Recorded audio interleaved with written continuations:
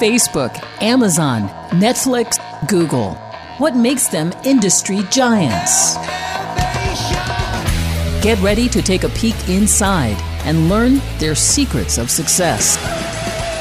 This is Silicon Valley Insider, the show that demystifies the Valley and helps to elevate your business to the next level. Now, your host for Silicon Valley Insider, Keith Koo. Welcome to Silicon Valley Insider. I'm your host, Keith Koo. On today's show, Annika Monari out of the United Kingdom, co-founder and CEO of Coral. Coral is a B2B e-commerce marketplace using artificial intelligence. Find out how her company is helping customers find customers cheaper and faster, and products and services as well. So don't go away.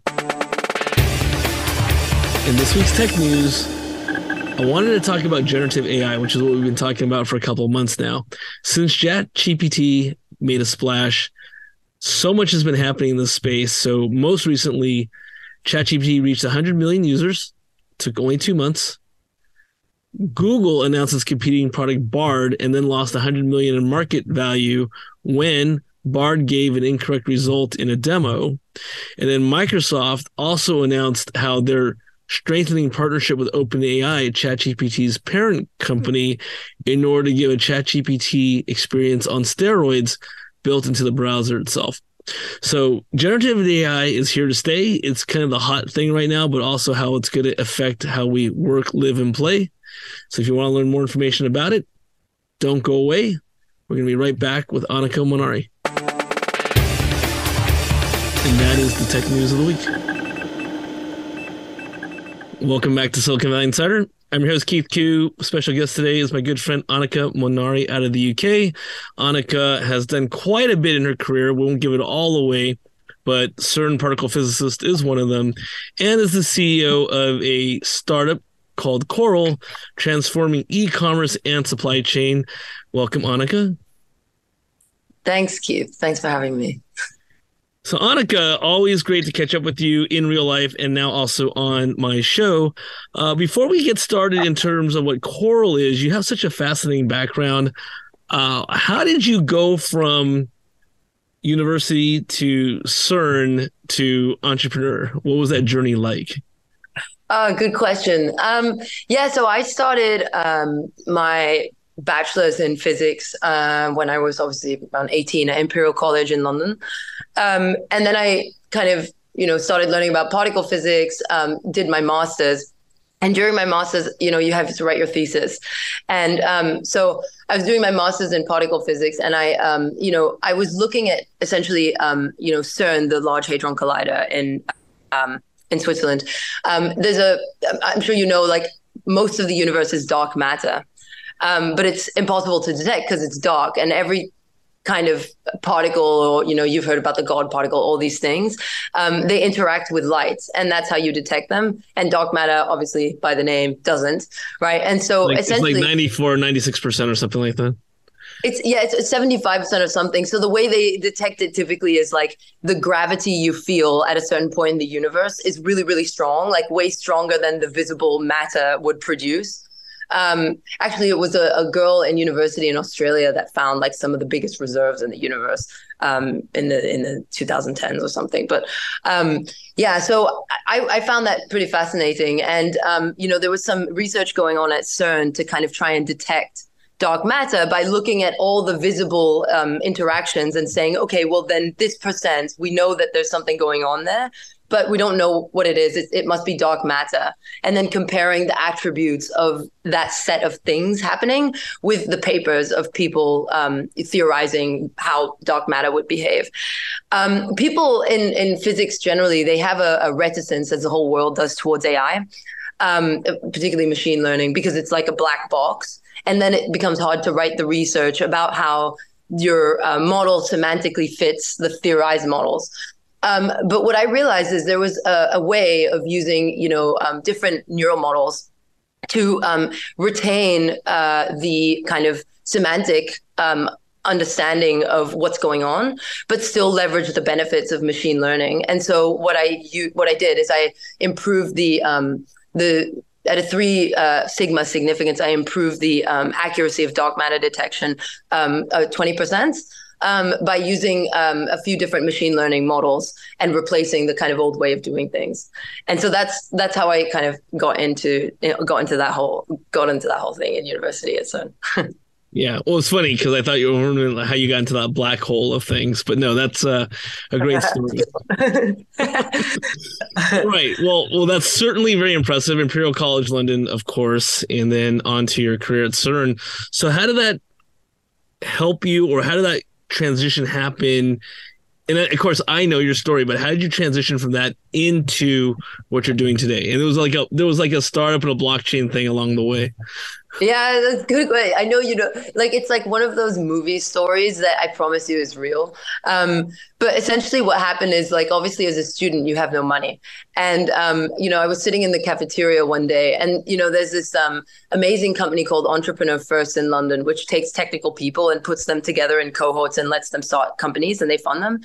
And when Bitcoin was around like 200, 300 pounds, they basically had a competition that was like, predict the price of Bitcoin, win 300 pounds, win a Bitcoin, right? And I was like, oh, I'm going to like just try and do this, right?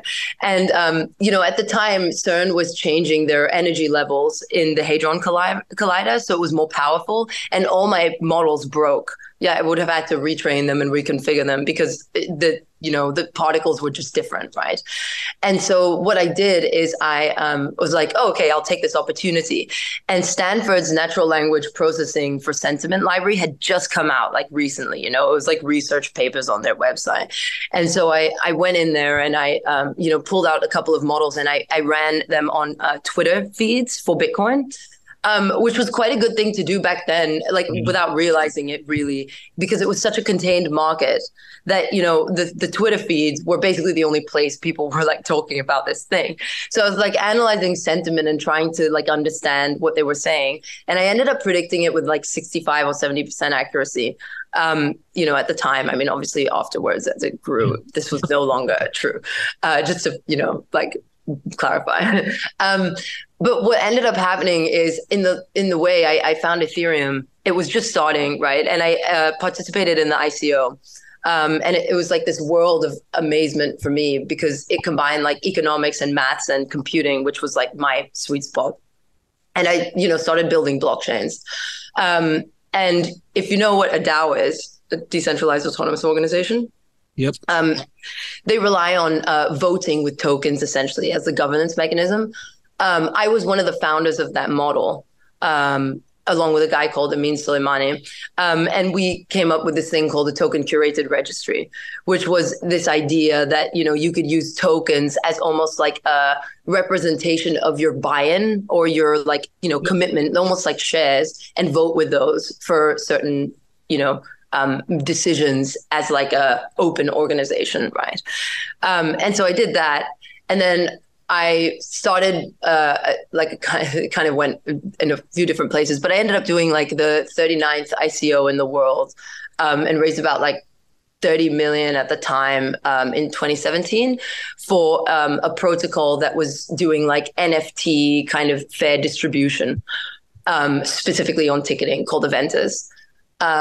And then we turned it into a layer 2 and we were doing all this stuff. And I had enterprise blockchain kind of going on top to try and get this adopted, right? And our coin ended up on Coinbase and all this stuff. And it was like a crazy ride, going to those crazy conferences with like Lambos everywhere and like, crazy times, right? well, it is crazy times, but now you're moving on. And in our next segment, we're going to talk about Coral, but fascinating trajectory. I mean, you've done more than most people do in a single lifetime. So thanks again for being here. You're listening to Silicon Valley Insider. I'm your host, Keith Koo. Special guest today is my good friend, Annika Monari from the UK, talking about her career so far. And then we're going to be talking about her startup, Coral. If you have any questions or comments, you can email us at info@svin.biz, and we'll be right back. For questions or comments on today's program, call 1-888-828-7846. That's 888-828-SVIN. Don't go away.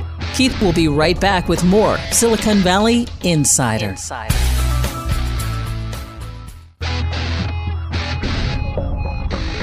Now, back to Silicon Valley Insider. Once again, your host, Keith Koo. Hey Insiders, welcome back to Silicon Valley Insider. I'm your host, Keith Koo. On today's show, special guest is Annika Monari, founder or co-founder and CEO of Coral out of the UK. We've not talked about Coral yet, but we have been talking about Annika's career thus far. So going to Imperial College London, becoming a particle physicist at CERN, being involved in one of the very first ICOs ever, initial coin offerings, amongst other things. So Annika, welcome back. Thanks.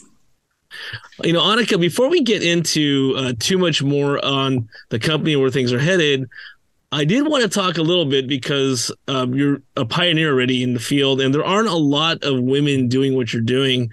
That's just the nature of tech. And I know you're speaking at a women's conference coming up. What is your thoughts on what the opportunities are for women in tech? How are they going to get their start, and how are they going to rise up? Yeah, it's a good question. I mean, I think, the world is definitely changing, but I like to look at weaknesses as strengths. So for me, being a woman, sometimes it's not ideal because people don't treat you that well. In certain cultures, you're kind of looked at in a way that maybe gives you a disadvantage, just culturally speaking. For me, I look at it as an advantage in different ways because it means that when you do rise up, you're the only one. There are very few people like you. There are very few people who are able to represent something that's kind of important in terms of the cultural significance of like women in tech, of women anywhere, right? And so it turns into a massive advantage, actually. And it turns into a unique value proposition and something that gets you more press, something that gets you more opportunity. And so a lot of people, they concentrate on the struggles and the difficulties and all those things. And instead, I like to concentrate on the power that you get from, first of all, accomplishments, but second of all, having that value proposition that's so inherent. It's like it's an arbitrage in some sense, because it's not like women and men are inherently different. It's not like intellectually speaking, women are inferior or men are inferior. It's just a distribution of intellect amongst the whole population, right? And so for me, it's a massive arbitrage that this stigma exists. You just have to kind of get through some of the softer skill difficulties, let's say, in rising up, but it makes you stronger. And you get even stronger than some of the men out there who didn't have that adversity coming up. Got it. Thank you. And while we're at it, why don't you talk a little bit about your upcoming conference you'll be speaking at? Oh, yeah. So we can. I don't want to disclose too much because it hasn't been properly announced. But essentially what we're talking about, and it ties into what I'm doing at Coral, is in retail, particularly second and third tier retail, but then also supply chain more generally. You see a lot of family businesses or family motivated businesses in B2B. And it was obviously very male dominated before, but now you have these younger women rising up, the daughters of these men, and they have to kind of take over. There's a beautiful opportunity, this merging of opportunities where you have these women, like I say, with an arbitrage, with oftentimes a real fire behind them and motivation to win. And then on the other side, you have technology and all these things coming up, AI, whatever it is, starting to come and disrupt these industries. And when I say disrupt, I don't mean remove them. I mean empower them and give them a lower cost of capital, a lower cost of customer acquisition, a wider distribution of customers to reach that they didn't really have access to before because everything was offline and manual. And so the merge of these two things means amazing opportunity to empower these women with technology and other skills to, when they take over and they're like, okay, I'm in this male dominated industry. There are all these older men there whose daughters maybe eventually will come up, or sons who came up. I have this opportunity to use something that hasn't entered this industry yet, that hasn't conquered this industry yet, and I can take it and enhance my arbitrage with this thing. And so the whole conference and my kind of perspective on it will be, how do we bring this technology and make it super clear to people in other industries to see the value in it as a value enhancer rather than replacement. No one wants to replace supply chains. They're useful, right? But we want to make them better and create value from reducing inefficiency. So for me, it's how do you explain that to them and bring it to them and empower them so that they can enhance that arbitrage and win. And maybe supply chains will be female dominated next. So I wanted to come back to a couple of things you said, including supply chain. So you've used the word arbitrage a lot, and I know it's going to come up in the technology you've built.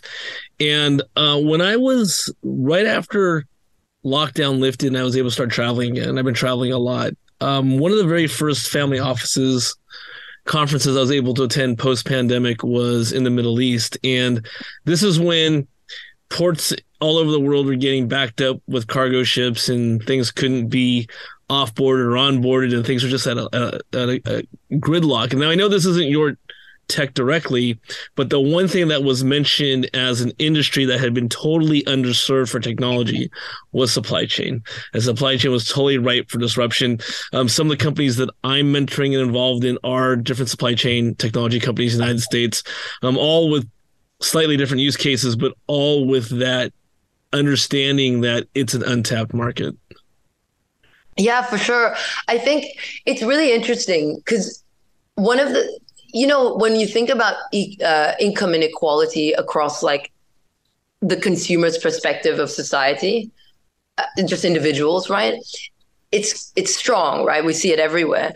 But when you think about, income from a business perspective, inequality in things like supply chain, it's massive, right? The difference between monopolies and these small guys, right? It's 1 or 2% of the market being monopolistic and then everyone else being extremely small. And you see these monopolies, they create the efficiencies through vertical integration and acquiring companies.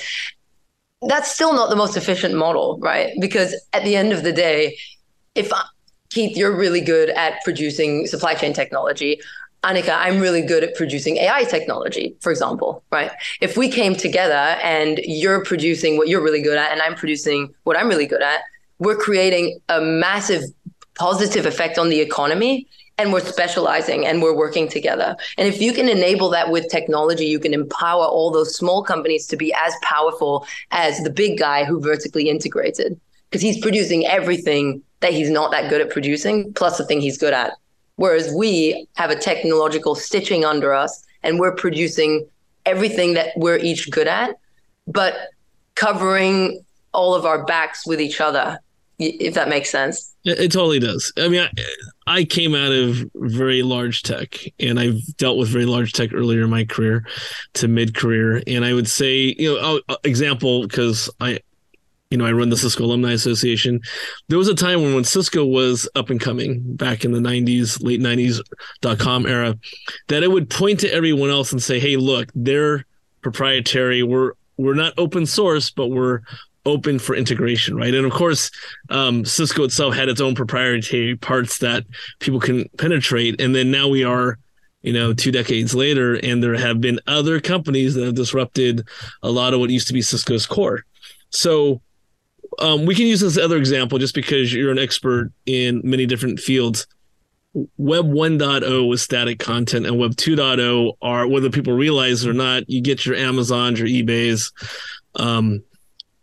Disney Plus. All these are companies that are serving you, and you think that you have freedom, but actually there's a lot of control involved with that, whether people realize that or not. So Web 3, this terminology where like you get to read, write, and own, you get to actually have input, output, but you actually have sovereignty in the actions you're taking. That's kind of what I think about in terms of when we start talking about Coral and your technology and what you're working on. Yeah, I think, it's a really good point. I think from the other perspective, because you're talking a lot about, which makes a lot of sense, it's like the kind of provision of services and who owns the value associated. From another perspective, a man from Andreessen Horowitz, one of the partners there, he spoke about the progression of tech companies and how their business models changed in parallel to that. And I'll talk to that because it's kind of important in the context of Coral and what you said. You had the ERP companies at first, right? And that was more internal resource management. You pay them a massive fee. You get this software. They customize it for you. You have it there, right? Then you have the spin-offs in the 2000s, something like Salesforce or what have you, where you get a license. It's more customizable. There are modules, but they make their money off of service fees and consulting. And you really need to pay them and work with them to make the technology work for you well. Then, and that started becoming slightly external CRMs, right? It starts being like how you manage your customers. They became the bigger ones. They became, I mean, you said it already, like they kept acquiring, they kept getting bigger. The licensing and the subscriptions got more and more, and you can't extricate yourself from that. Before we move on, because we're out of time on this segment and we're getting into the really nitty gritty, you're listening to Silicon Valley Insider. I'm your host, Keith Koo. Special guest today is Annika Monari, co-founder and CEO of Coral. We've been talking a lot about her background, her expertise, all her thought leadership in certain fields such as blockchain, AI, and earlier particle physics. We're now just getting into what she's passionate about in relationship to her company, Coral, which is a disruptive technology. Any questions or comments, you can email us at info@svn.biz. I'll be right back to hear more. For questions or comments on today's program, call 1-888-828-7846. That's 888-828-SVIN. Don't go away. Keith will be right back with more Silicon Valley Insider.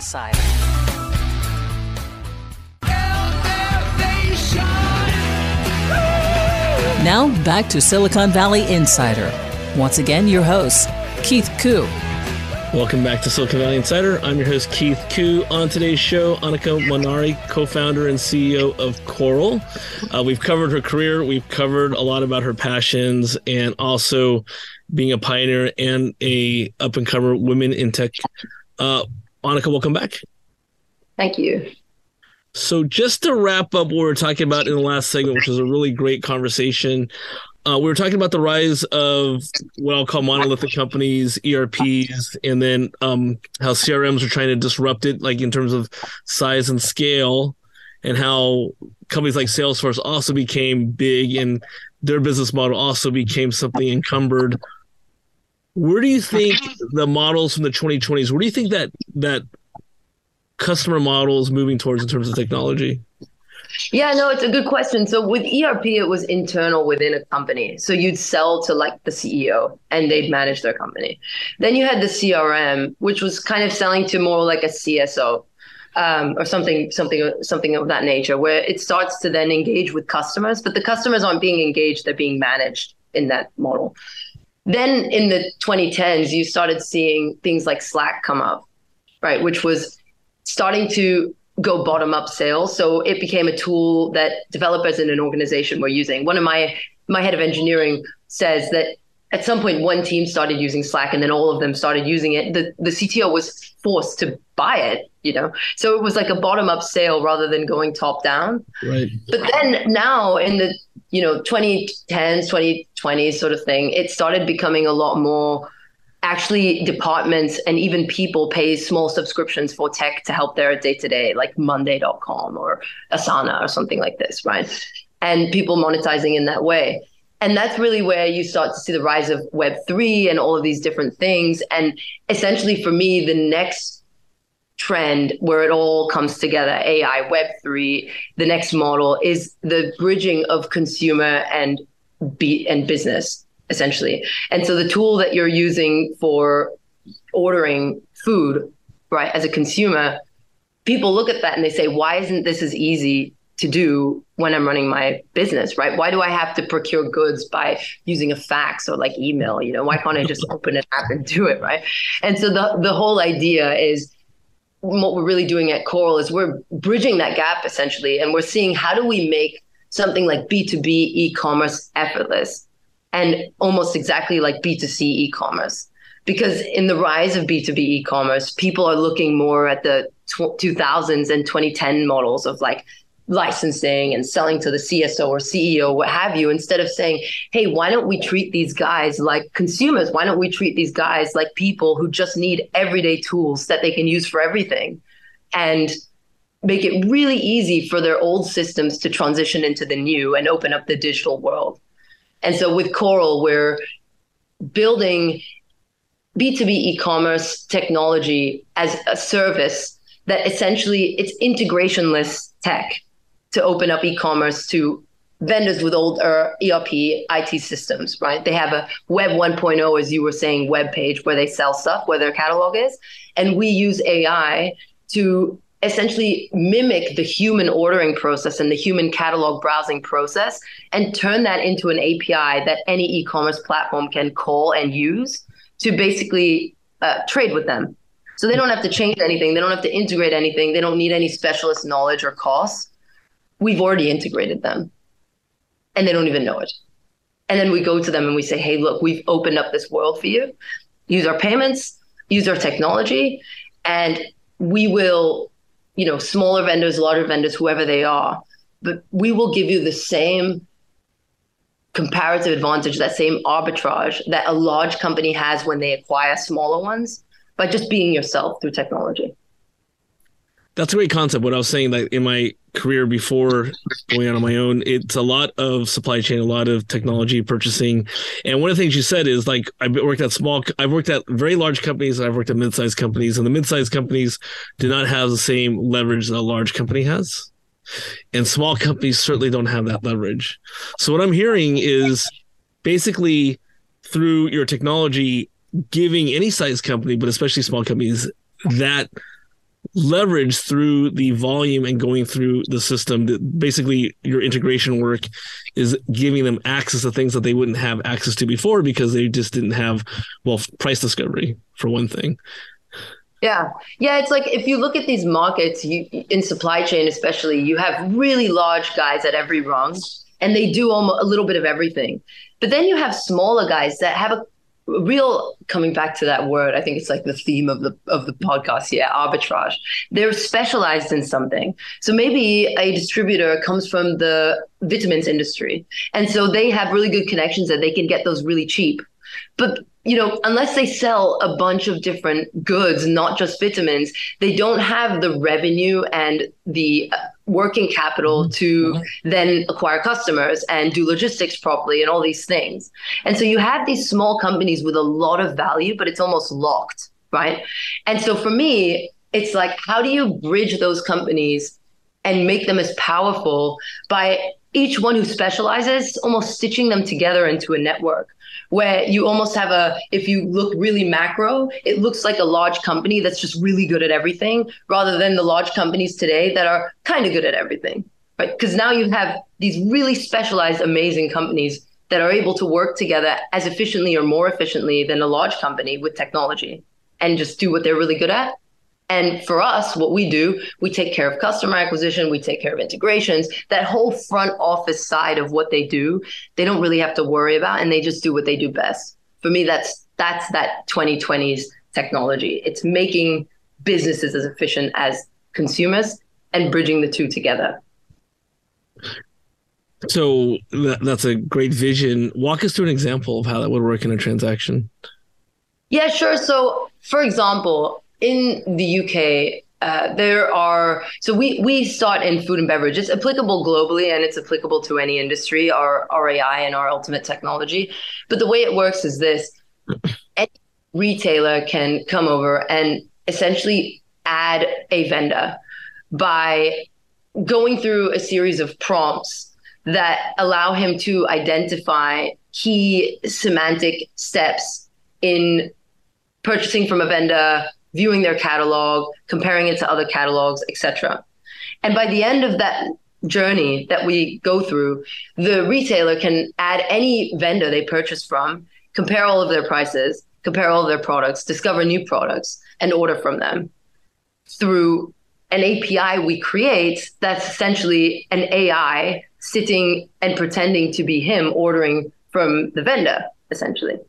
And then we go to the vendor and we say, hey, look, we have this thing. It's free. use this, and we can now start unlocking e-commerce for you. So we can let you sell on Amazon, we can let you sell on Instagram, we can let you sell on Recce or Fair, any of these platforms that today you have to manually upload things, you have to integrate their APIs, which cost between 50 and 100,000 pounds, but we just have it done for you.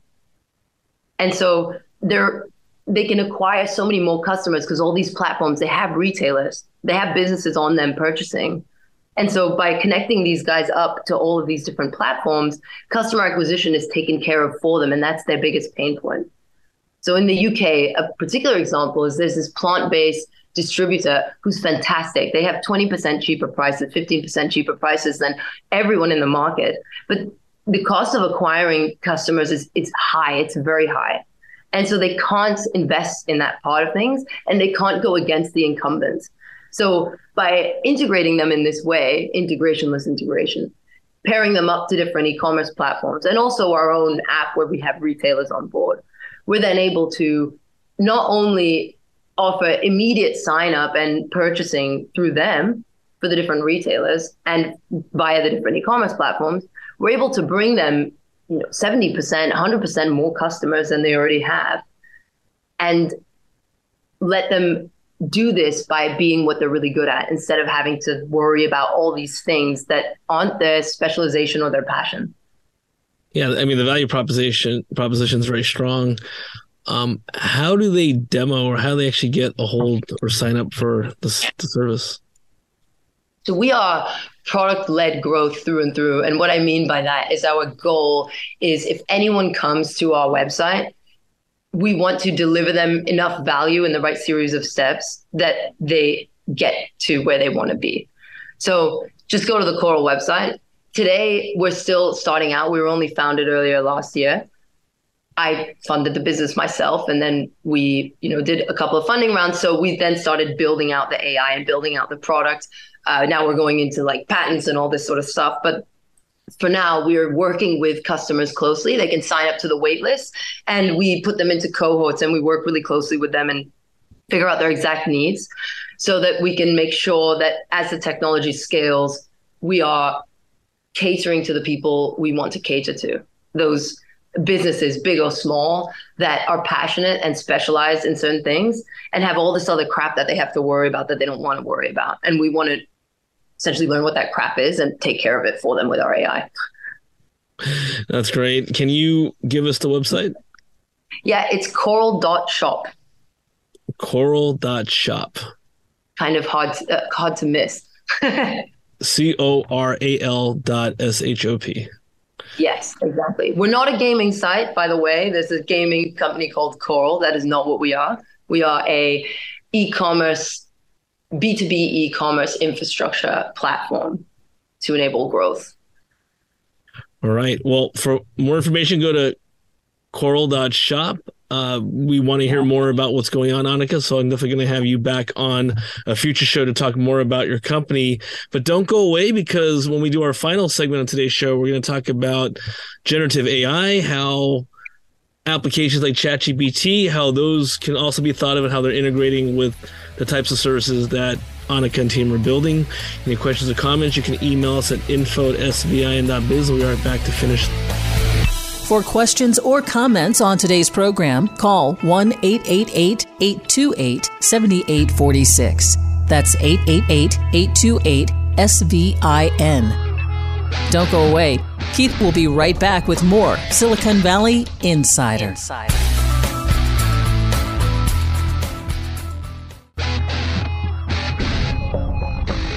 Now, back to Silicon Valley Insider. Once again, your host, Keith Koo. Insiders, welcome back to Silicon Valley Insider. I'm your host, Keith Koo. Throughout today's show, I've had Annika Monari, co-founder and CEO of Coral.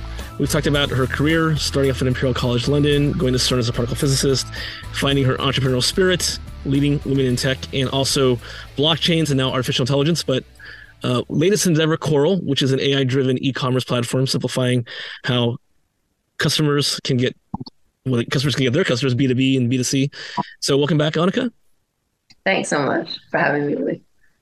So for the end of this show, because you're an expert in this, I wanted to talk about what's been really popular the last couple of months. And when I say popular, it's not popular for the sake of being popular, but truly transformative in terms of how people are understanding that this technology exists and what it could mean, both optimistic and pessimistic, which is generative AI. Applications like ChatGPT, Midjourney, DALL-E, Stable Diffusion. As we speak, right? Google had announced their competitor to ChatGPT, which is called Bard, and then Microsoft had also simultaneously announced how they're going to use OpenAI, ChatGPT's parent, in like integration into the browser and more of a ChatGPT on steroids type of way. So we're not going to get into all of that, but I wanted to kind of go back to, we've been talking about your company, Coral, how you're empowering customers, you're empowering price discovery, getting rid of inefficiencies, helping your customers find customers faster, be able to lower their prices. How does generative AI play into what you're doing? And then broader, what's it look like in the future? Good question. It's funny, actually. ChatGPT is a shunned word in my company. No, I'm just kidding. It's not. It's a great tool. It's just when I have my content guys and whatever say, "Oh yeah, I wrote this thing with ChatGPT," I sit there and I say, "Oh, better check that," just before. But actually, when you look at it, it's amazing and it's almost flawless a lot of most of the time. I think for me, these tools. We've seen it with Microsoft's attempt on Twitter a while back. Now ChatGPT, they have a lot of data coming in from the World Wide Web. But as we know, the voices in the world are stronger and weaker in different places, and they have money behind them oftentimes to promote certain voices over others. The thing with these tools, when they are really broad from a semantic perspective, like they can do everything, is the weighting to the different inputs in the different areas is not unbiased. Because the world is biased. It's not their fault. It's just our information is biased. So obviously they're going to be biased. Right. My opinion on it is what we're doing at Coral in particular with generative and even, supervised and very specific targeted AI is we're trying to reduce the semantic scope of what the AI works within. So for example, in B2B e-commerce, you view products, you compare products, you place orders, you compare suppliers, you add to basket, you view your orders, you pay. Right? There's a very finite number of semantic functions you perform in that space. And the idea is by doing that, you're able to, in some ways, reduce bias because you're just reducing scope. And also, therefore, have the AI find nuances and patterns that when you have a way broader scope, you just can't really find. So, for example, for this particular type of customer who orders like this, maybe they should try this product, or maybe they should buy from this supplier, or maybe they should change their inventory from this to this. Right? Those nuances and patterns you're able to then find because your overall data scope is just smaller, right? So it's more powerful within that. And so that's kind of how we're using it. We're using it in order to get better and better and more automated at integrating any vendor with any kind of online presence across any supply chain. So we look at their website, we look at their behavior, we compare it to other ones we've seen, and we're able to say, okay, here are the brands, here are the categories, here are the products. This is the same product as that other vendor's product, and this is how you order. And over time, we learn and we get better the more of them we see, so that in theory, we could let it loose at some point in the future, and it can just integrate everyone together. That's kind of the goal. Yeah, no, I can't agree with you more. One thing, I know we know each other outside the show, so one thing, and I think I'm going to make some folks upset, ChatGPT is a very powerful tool, but there are limitations. The data set, as I said many times, the data set right now is only to 2021. So somebody a few weeks ago had told me that they built a Bitcoin prediction engine off of ChatGPT. I'm like, but it didn't account for 2022, which of course was a very bad year for crypto. And, I call it a parlor trick because it's really good at the output, but you can't validate the data.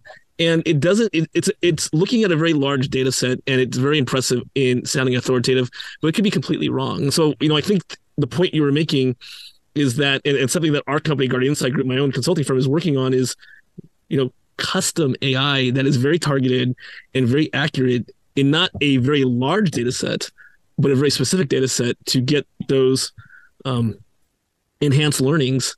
That's the really valuable part of what we're doing. It's not that you can look at the entire everything that's ever been published on the internet. You want to actually see what are the best samples or what are the most relevant data, sift through that, and then improve upon that to get to something that is really valuable versus just being able to regurgitate something. Yeah, for sure. I'm in London right now, and we've had ongoing train strikes on and off for the last years. And the ultimate cause, the root cause, was starting to talk about technology replacing the people working in trains. And AI and ChatGPT, all these things, they're kind of positioned through, I'm not saying it's anyone's fault, right? But, it's fascinating to people, right? It's fascinating that an AI, it's this virtual human, so it can do everything a human can do. But it's a misconception, really. And it's frankly not the best way of positioning the technology, because that's not what it's for. We're obviously friends. You were telling me about, having AIs write grant applications and things like this, or write research papers, or identify plagiarism. The way, and what my company does, which is a very specific thing. It's very much doing something that people who are already really good at something else, like finding and procuring goods and selling them on, or distribution, right? Logistics. They have to do all this other stuff, right? And it takes up their time, and it makes them less able to concentrate on what they're good at. Like a scientist writing a grant application, they have to worry about how it's structured and all this stuff.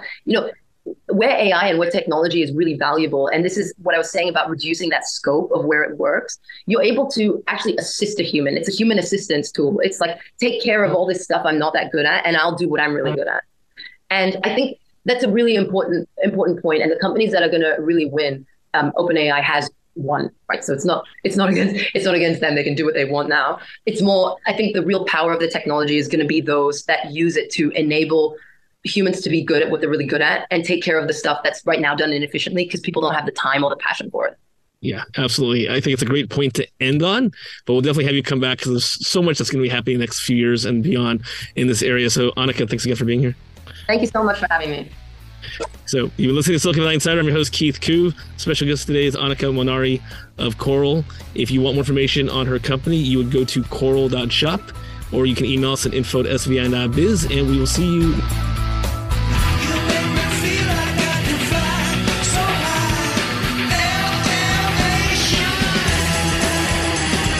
You've been listening to Silicon Valley Insider with Keith Koo.